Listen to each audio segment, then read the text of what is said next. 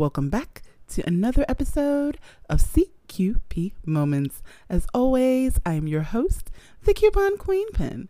You know, we love a good book. We all love to curl up with a good book. And sometimes we just want to know what was in the author's head. What was the path they took to get to writing this book? So, my next guest, David, is going to tell us all about that. So let's take a moment out and I'll be right back with David.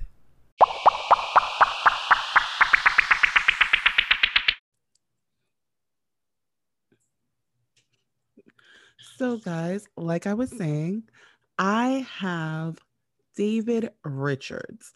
And guys, he has an amazing book. Yes, I know you're like, authors everywhere. Where can I find this book? So, David is going to tell us all about himself and everything that he's been through. So, David, please introduce yourself to my listeners.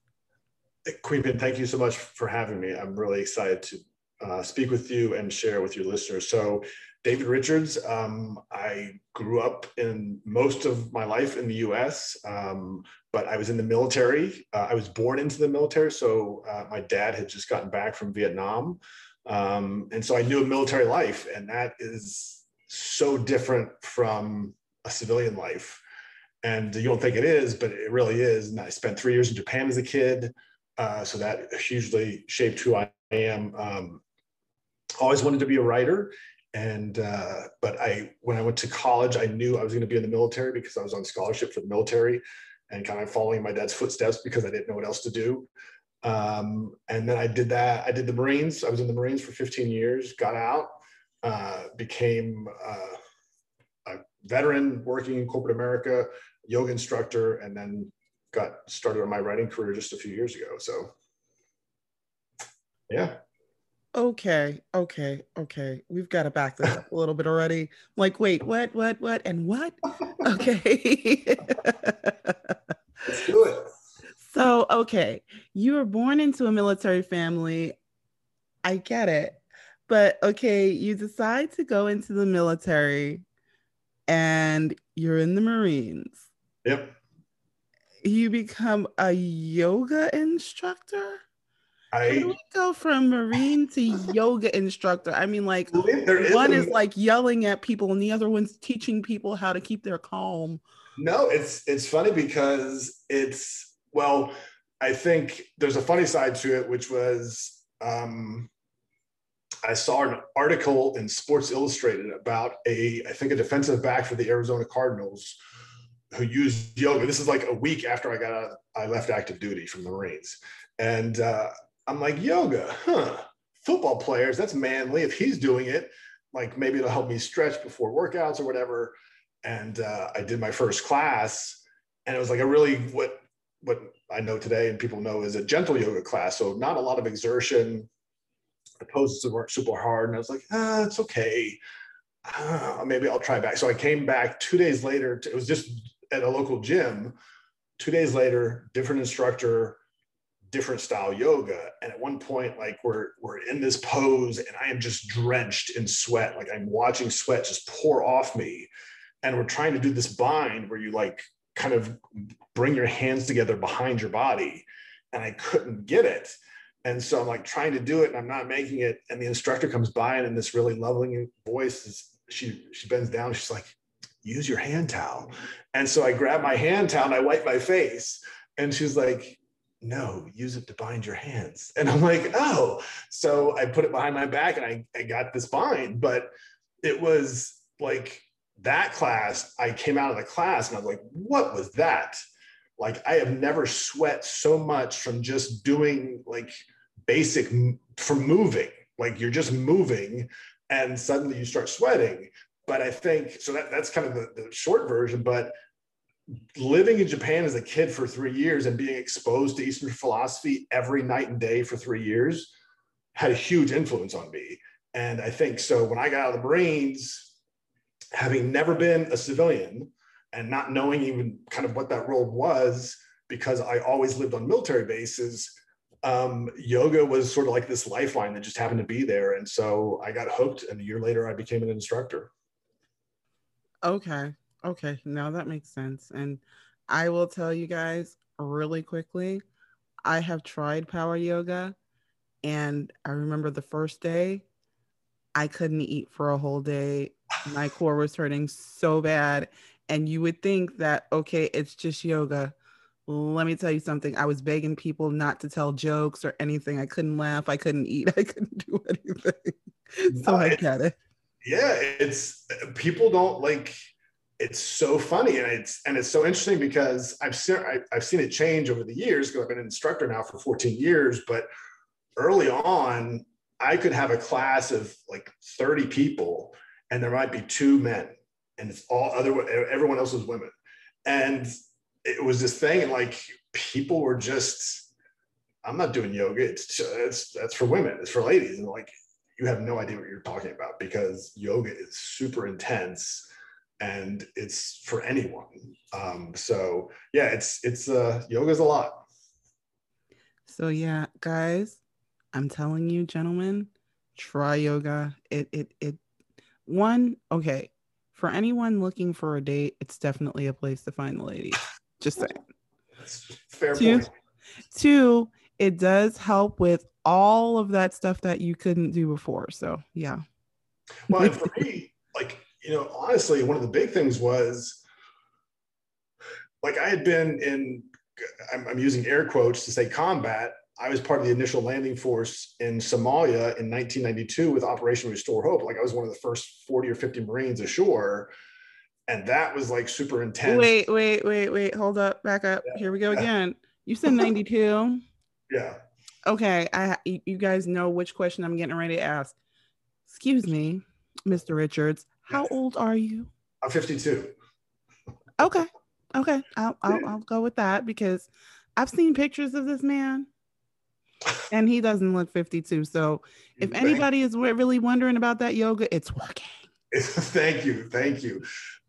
So no, but and it wasn't like Somalia. We were there. I was there as part of a Marine Expeditionary Unit, and basically, what we do is we were on the Pacific Ocean, and we're out there for 6 months, and you're kind of like a police officer on patrol, if you will, like a street cop.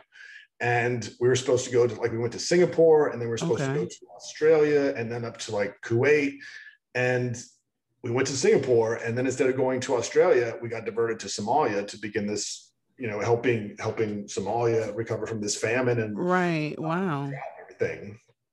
And like we were told there were going to be all these armed Somalis to greet, like it was going to be like a contested landing when we came ashore. And so like trying to grapple with the idea that someone you've never seen or met before is just going to start shooting at you for no reason is huge. Like I didn't sleep the night before, and then to get there, and it's surreal because the only thing that's like shooting at you are camera crews from CNN and like all these other television stations that were on the shore. But like for me, I think getting out of always moving, like I lived a conditioned life where we moved every 2 or 3 years as a kid, and then became my profession. I moved every 2 or 3 years. And now I was kind of getting to a place where I could stop moving, and like, what did that mean for me? And that was like, that's why yoga to me was like, it was so sort of not even on my radar. And then I just kind of fell into it. That is awesome. That is awesome. Okay. So we go from yoga. We know you always wanted to be a writer. Why wait? Why wait to start writing? What made you say, okay, you know what?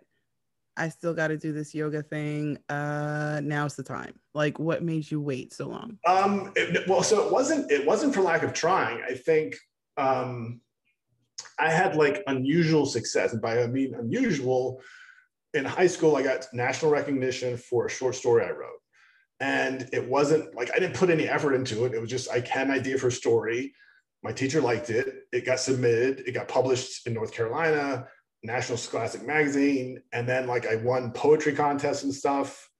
But like I didn't take myself seriously as a writer. Like I didn't think it was something I could do. I wanted to be like an actor or a rock star or something like that. And I knew like I was going to be an English major in college, but I knew the Marine Corps was waiting for me. And I just didn't see writing in a way it's kind of being compatible with Marine, because I wanted to be a Marine. I mean, that's a completely different, like you were sort of completely changing your life from what you've known.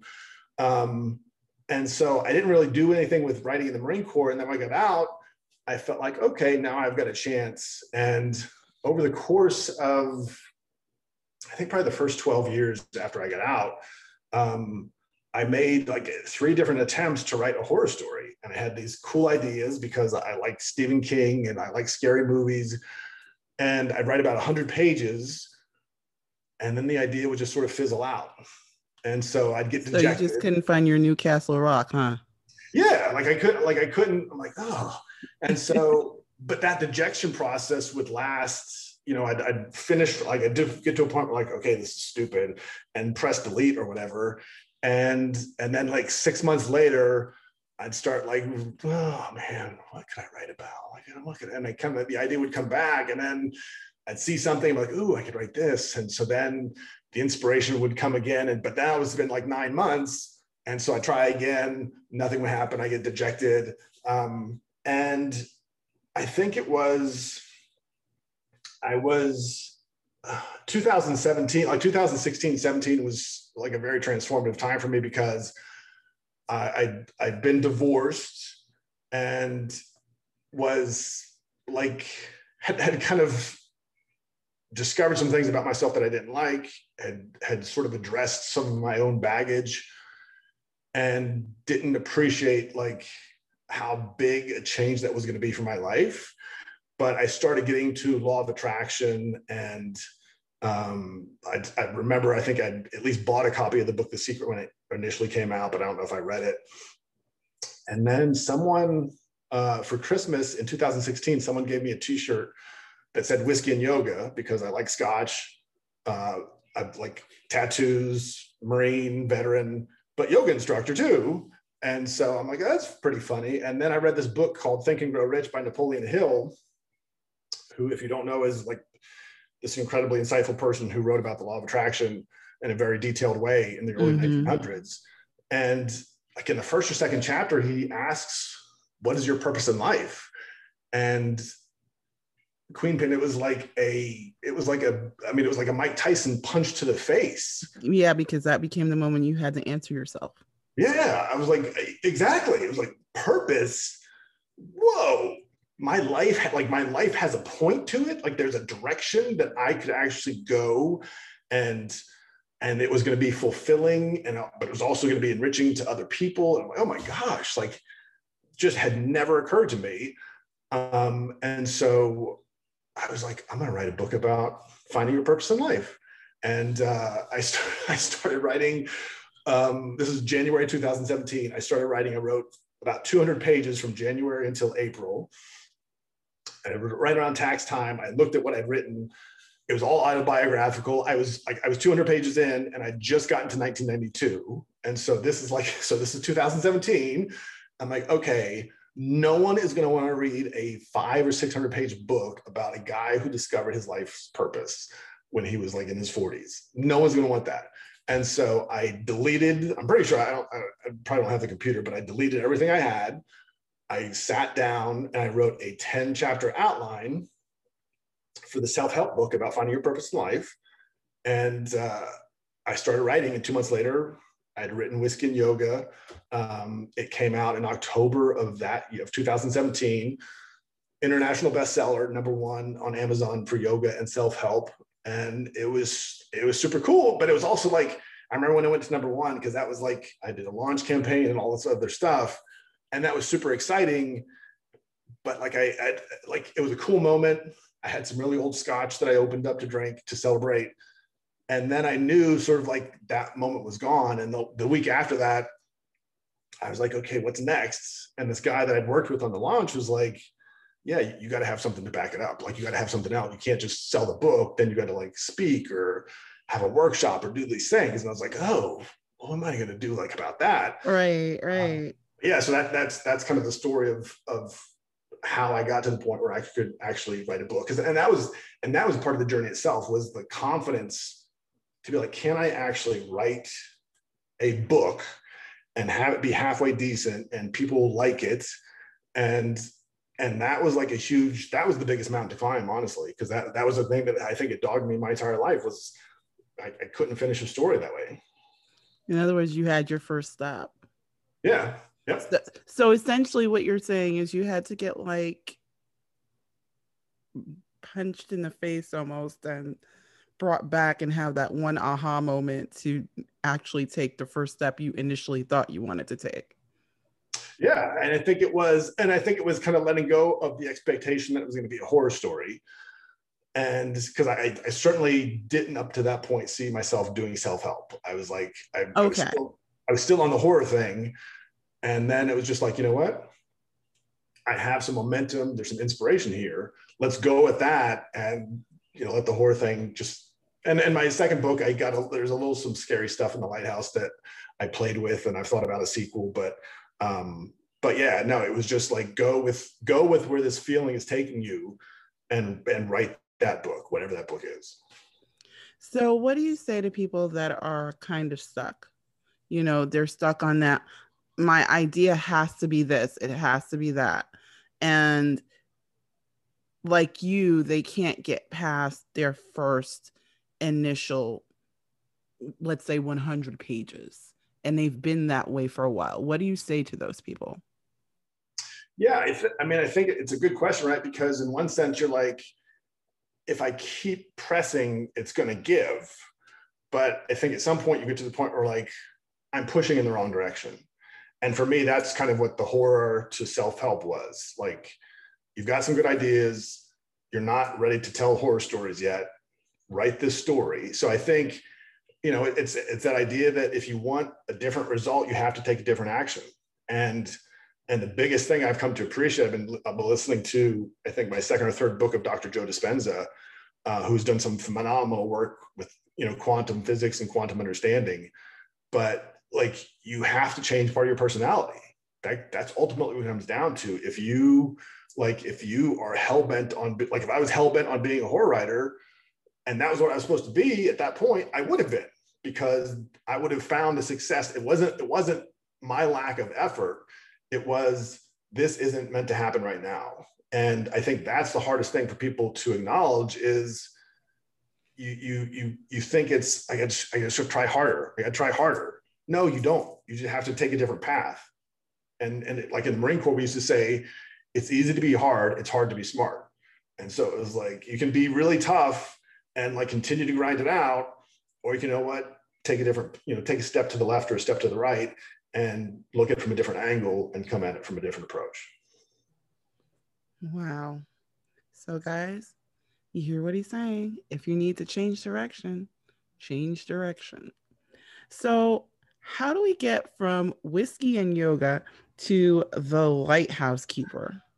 Yeah, it's a great point, because so whiskey and yoga self-help, lighthouse keeper fiction.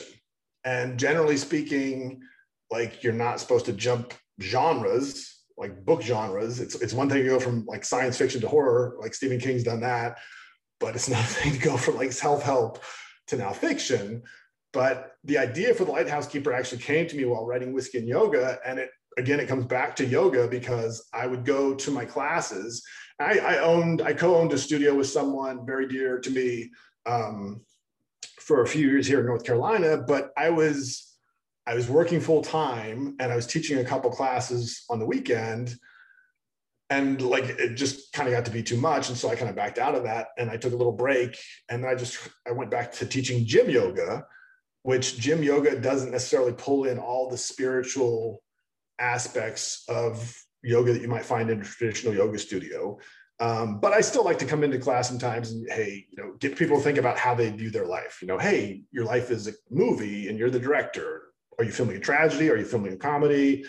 And so one day I just came and I said, your mind is this giant ocean. And that's where all your memories are. Everyone you've ever known is in that ocean. And your awareness, where you direct your attention, is the lighthouse.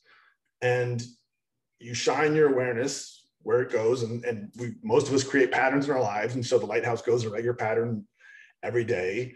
And there's some variability, but that was kind of as far as I took it.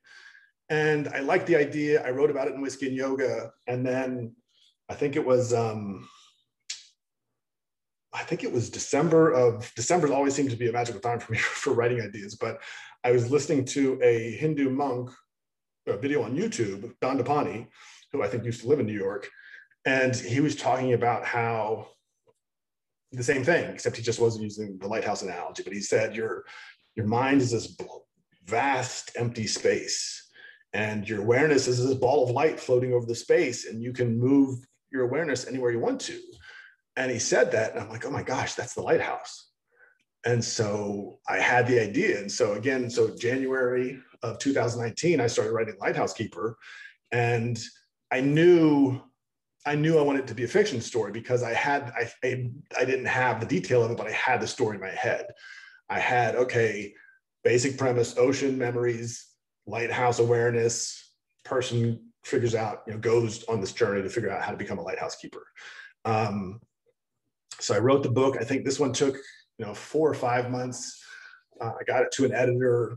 We met over 4th of July, and he had some just really, at first it was like super critical because he said like, there's a basic flaw with what you've done. And basically he was kind of saying, you're gonna need to rewrite everything. And I was just first, like, it was all ego. It was like, how dare you? You can't say that to me. Right. And then I stepped back. And I'm like, oh, yeah, he's got a good point. And so we even started talking about it on the phone. And by the end of the call, like I had a good direction. I'm like, okay, I can know how to do this. And that was good because Whiskey and Yoga, there wasn't any editing. It was, and I had an editor, but I was kind of disenchanted with what they came back with. But this guy took the time, provided feedback, and it made the story so much better.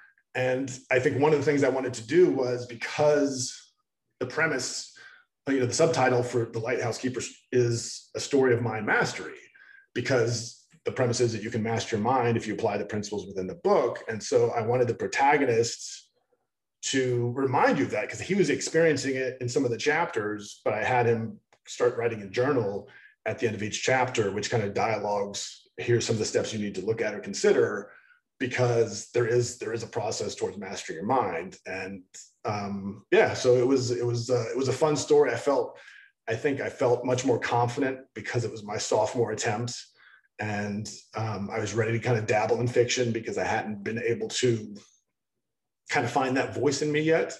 But yeah, that's the Lighthouse Keeper. Wow. Oh my gosh, this is so awesome.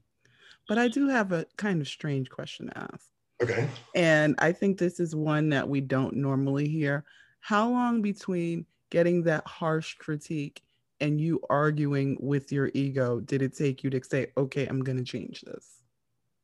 It was during the call. So we had like a 45-minute call on July 4th. I remember because it was like early, because I think he was out in Idaho. It was like early afternoon for me.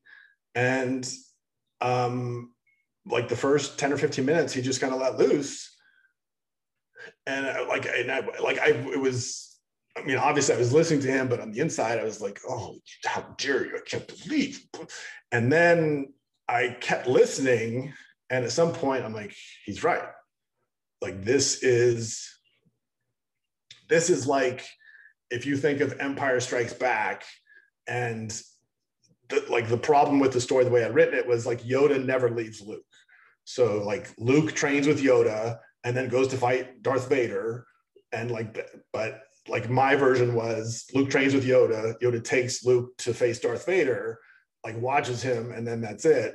And so it was like, you got to change that relationship. And so like basically what it was I took the Lighthouse Keeper in the book, who's a central figure, went with the protagonist on Sam on his journey, and it just didn't work. And so no, by the end of the call, I was excited because I had the direction. And I think that was the key, was if I had left the call without a sense of direction of how to change the story, then I probably would have been like feeling resentful, because I would have been like, he just told me it sucked and he didn't help me.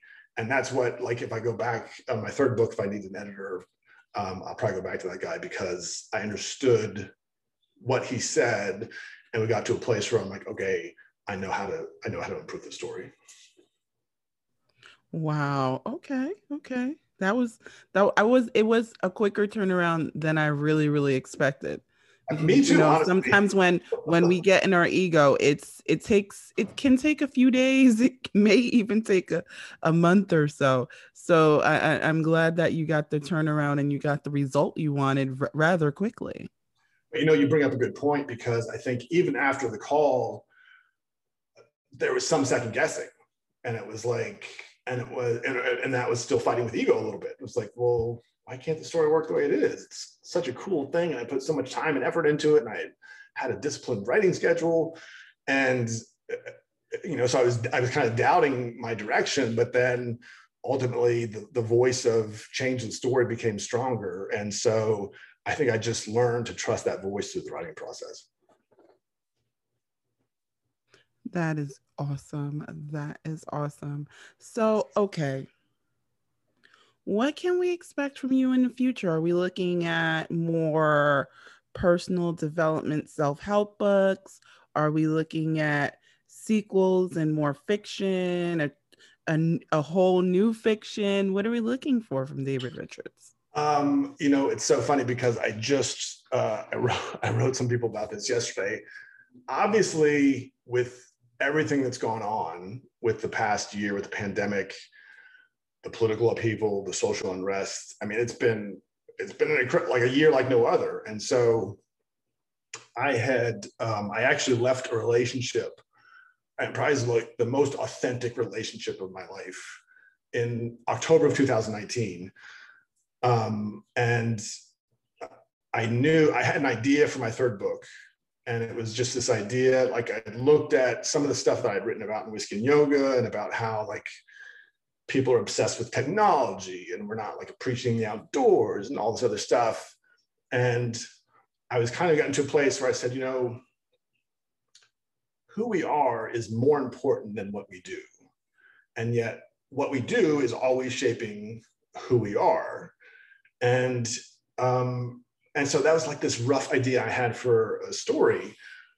And then in the meantime, I was finishing like the production on The Lighthouse Keeper, making sure that the cover and the layout inside was good.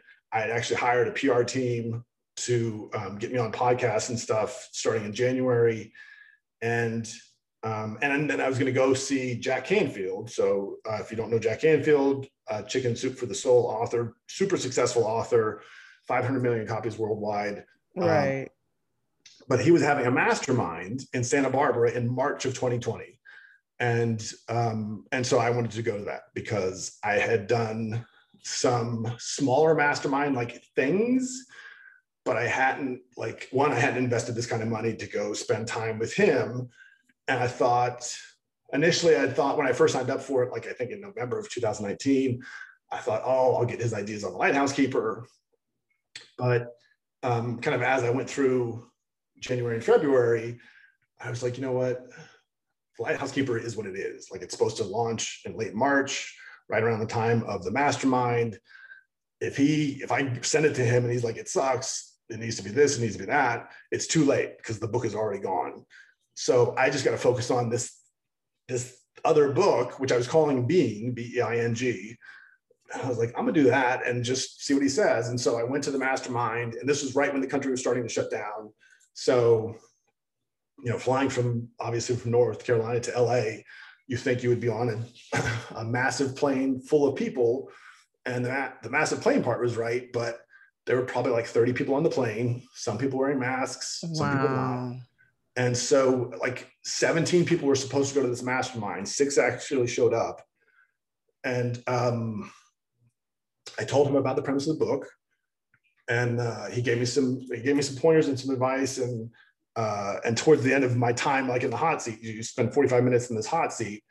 He said, okay, you've got a year. I was like, what does that mean? I got a year. Like he didn't tell anybody else that it was just like like I'm not under any deadline. I don't have a contract for this book or anything. It didn't make sense. It was like, okay, whatever. So I got back from LA and started working on the book, and I wrote the first chapter, and it was like, that was good. It was going to be more self-help. And I was proud because like I could tell I'd improved as a writer, even writing self-help. Right. But then I wrote the first chapter and I was like, you know what? I'm not doing this. Like, that's not the way I'm going to do this. And so for whatever reason, I put my computer aside. I grabbed a journal and I grabbed 2 color pens, like a red pen or a green pen and a blue pen. And I just started having almost like this, it was almost like a text conversation, but like I would just write, it was almost like a children's book for adults, because I would like write like the first page, I said, a long time ago. And then you flip the page and I said, in a galaxy far, far away. And then you flip the page again and it says, the earth was in a very different place than it is today. And, wow. And then it just became this conversation that you were a part of. And then this other pen idea started to come in. And so I would write with that pen. And I wrote the first version of the book, and I was like, and I had my mom read it because she lives nearby. And it was like 110 pages. I wrote it in a weekend. But it took you about 15 minutes to read because of how it was like outlined. And she finished it and she's like, David, this is so heavy. Like, this is really heavy. Like, I'm tired. And I was like, what did I just create? Like because it's simple words, but like the premise of the book, ultimately, so I rewrote it the next weekend, and it started to become this conversation between this voice of unconditional love and this voice of conditional love. One voice being about who we are. Right. One voice being about what we do. Okay. And then towards the end of the book, I grabbed a third, like a purple pen now.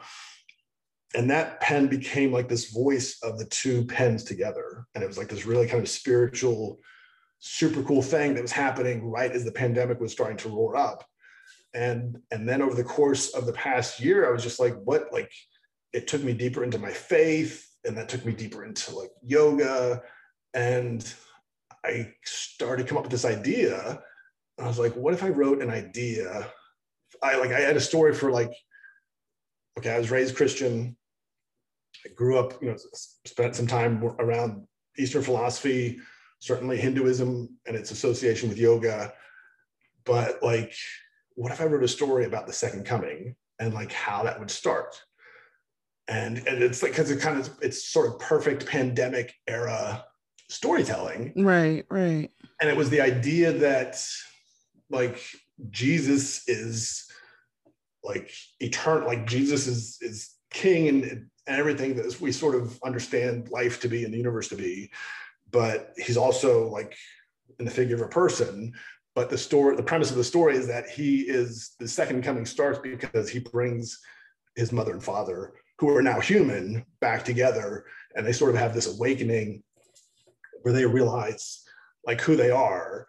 And that becomes the story for the second coming. So, wow. So we can expect a lot from you. Oh my gosh. Yeah, it's been like I've written probably, it's interesting because I've done a lot of interviews, and people say, what would you tell up and coming writers? And I know there are people who I've talked to who've said, I won't write unless I know it's going to be perfect. And all that tells me is you're never going to write then, because writing's never perfect. Right. Like, it's never going to be perfect. You get it pretty good, and there's a kind of perfection in telling a good story. But like I've written hundreds of pages that either no longer exist because I deleted them, or I've thrown away because like it wasn't about, oh, this story isn't any good.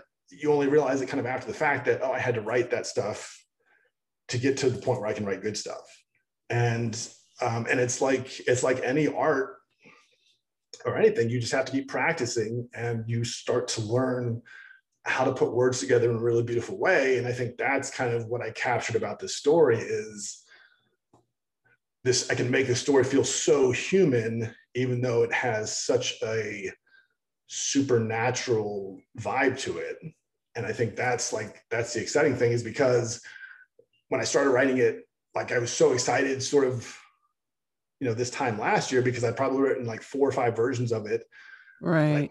But now the story was starting to take some texture to it, and I couldn't finish it.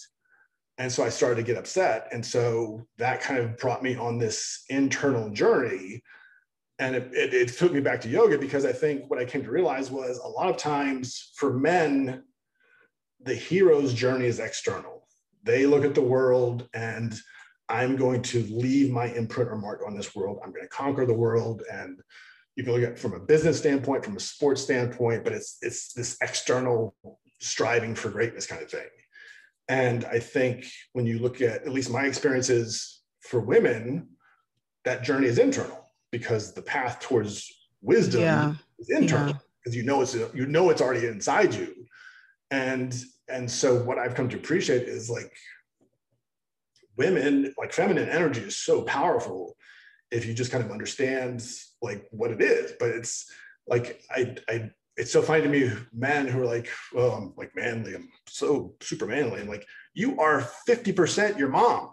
Like, you are half your mom. There's not even the funny thing is, I think we get so stuck in the I have to be this way because society says I have to be this way. But like you put it so perfectly. You are 50% of the opposite sex of your parent. So it's like, if you're a woman, you're 50% your dad. If you're a man, you're 50% your mom. So like, seriously.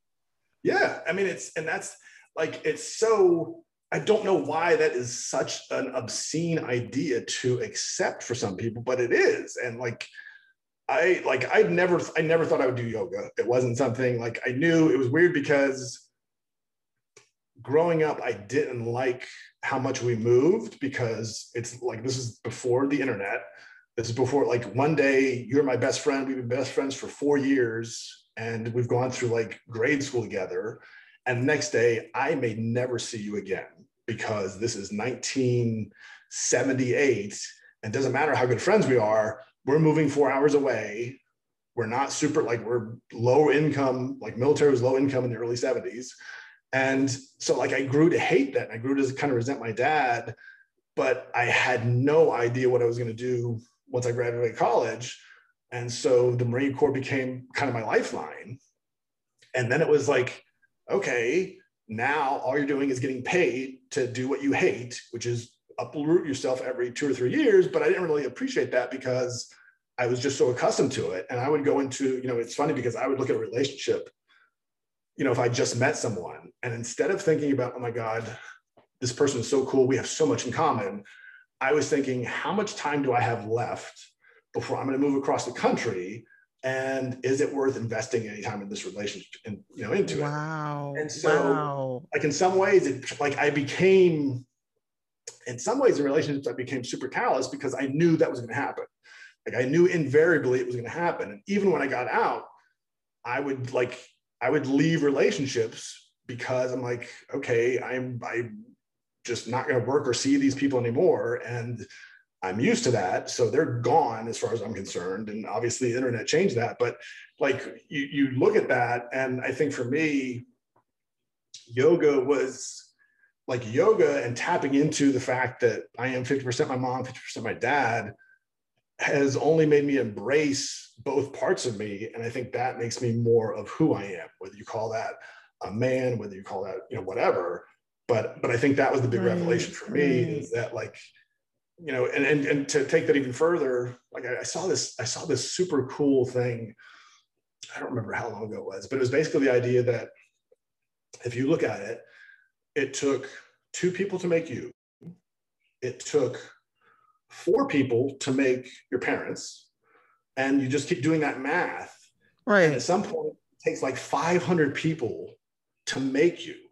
And you're like, well, if the population has only been getting larger, then those 500 people were coming from a smaller population. Like, eventually 300 years ago, there weren't that many people on the planet. So we're all sort of coming from the same people. We just seemed like we don't we can't seem to grasp that idea that like we're all part of something larger. Right, right. Wow. Wow. That is, it's kind of trippy to think about because I never even thought about it like that. But you're right. I mean, if it took two people to make us, it took four people to make our parents, and it just keeps growing from there. Yeah, it's exponential. It's like 16. Yeah. I'm not a math major, but like when you get to 500 people to make you, and that takes you back, I don't know, let's call it 20 generations or whatever the case may be, or if if it's 500 generations, okay, I know based on everything that I understand about how population growth has occurred over the course of history, there were a lot less people back then. And so, like, Right, right, right. we all Wow. sort of have to have some original similarities. Like it's Right, right, right. But I want to go back to something you said really quickly. And I want to say this. Now, you talked about people waiting for their writing to be perfect. And I have to agree with that because one of the things I hear is I'm not going to make a move until I it's the perfect timing, the wind is just right, everything's just right. And sometimes you go back and you look at those people and they are still sitting in the same space.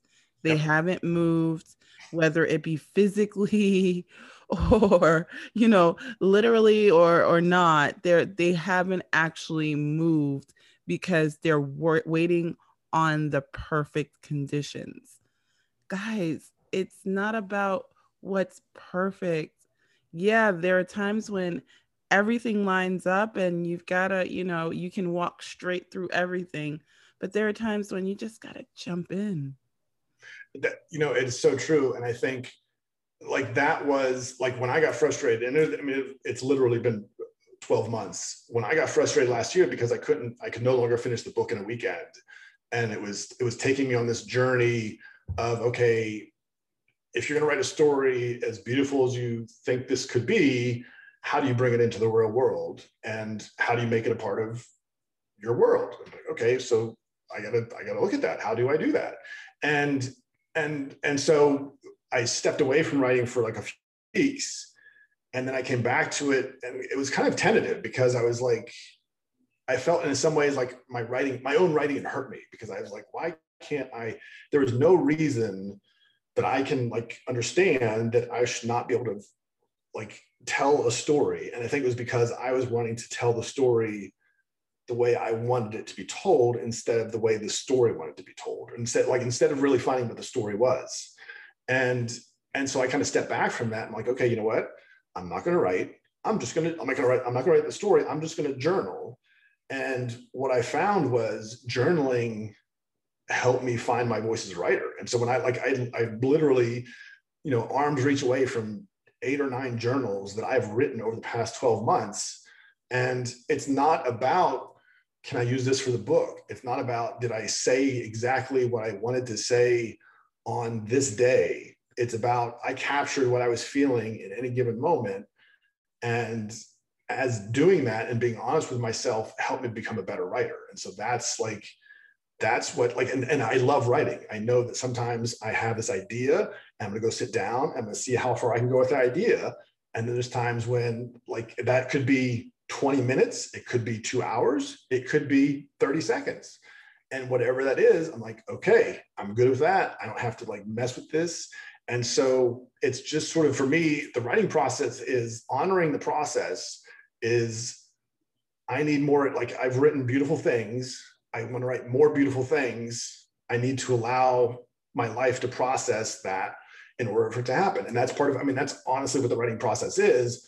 But I think regardless of what your background or what your endeavor is, what your direction is as an entrepreneur or whatever, the same principles apply. You're going to like work on stuff. You're going to get stuck. Right, right. And at some point you're going to realize I'm stuck because I need to change what I'm focused on to make more progress. Like I can't keep going down, trying to push this boulder uphill.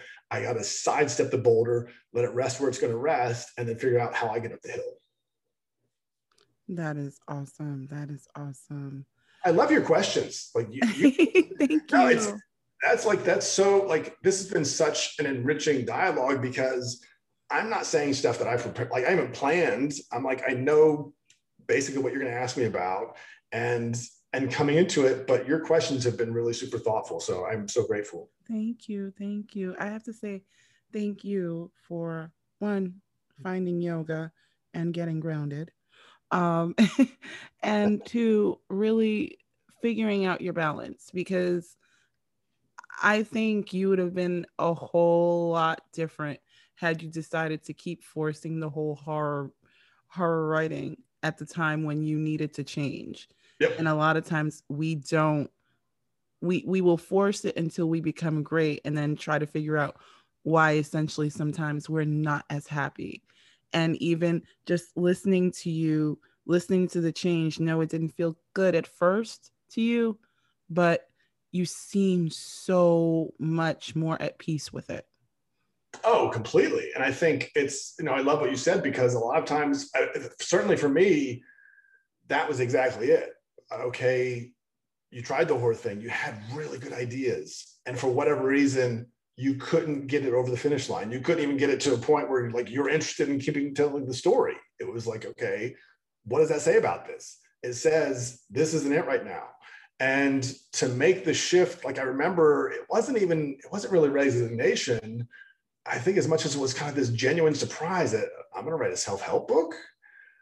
Okay, but like I was planning to do Tony Robbins events in 2017.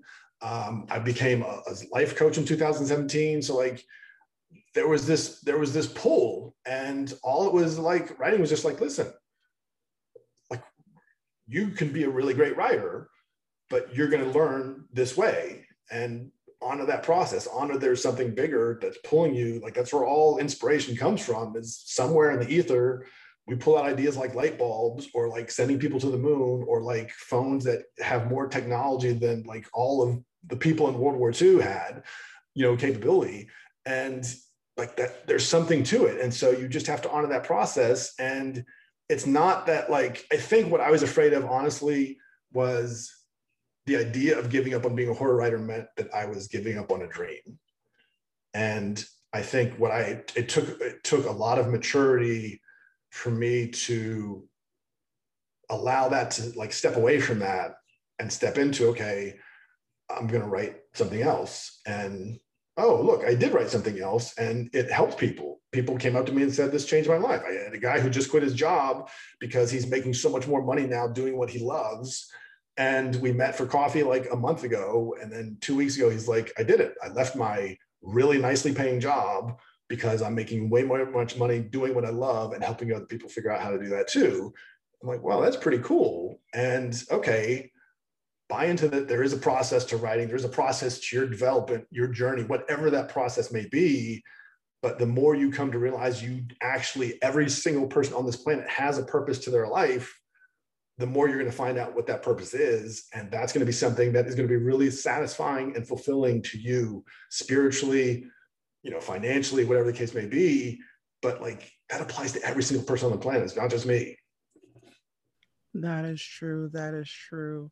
So, David, tell everyone where they can find your amazing books. So yeah, both Whiskey and Yoga and Lighthouse Keeper are available on Amazon. I'm trying to get on Barnes and Noble, and a couple of people have told me that I should do Audible. I've tried the Audible path. I just need to be more patient with it. You can also get them on my website, davidrichardsauthor.com. And then I'm on Instagram at David Richards Author. I think Twitter is David Richards A2. Well, guys, as you know, if you missed any of that information, it will definitely be in the show notes, so you won't miss a thing. And check out his books. They are available on Amazon, so you can have them when you need them. But David, it has been amazing having you. I loved it. Like I said, so good to talk to you, Coupon Queen. Did I get it right? No, Queen Pin. Oh. It's okay. It's okay. It's okay. No, I'm so grateful that we connected. So thank you so much for the time today. So guys, I hope that you enjoyed this interview with David as much as I did. We talked about everything from Marines, military to yoga, and of course, the books. So remember, all of David's information will be in the show notes, so you won't miss a thing. And check out his social media so you find out anything else he has coming up. But as always, guys, be good to yourselves, be good to each other, and happy shopping. Hey everyone, it's Angelica from A Little Bit of Everything with Me podcast, and you're listening to CQP Moments with the Coupon Queen Pen. Don't forget to like and subscribe and rate her podcast.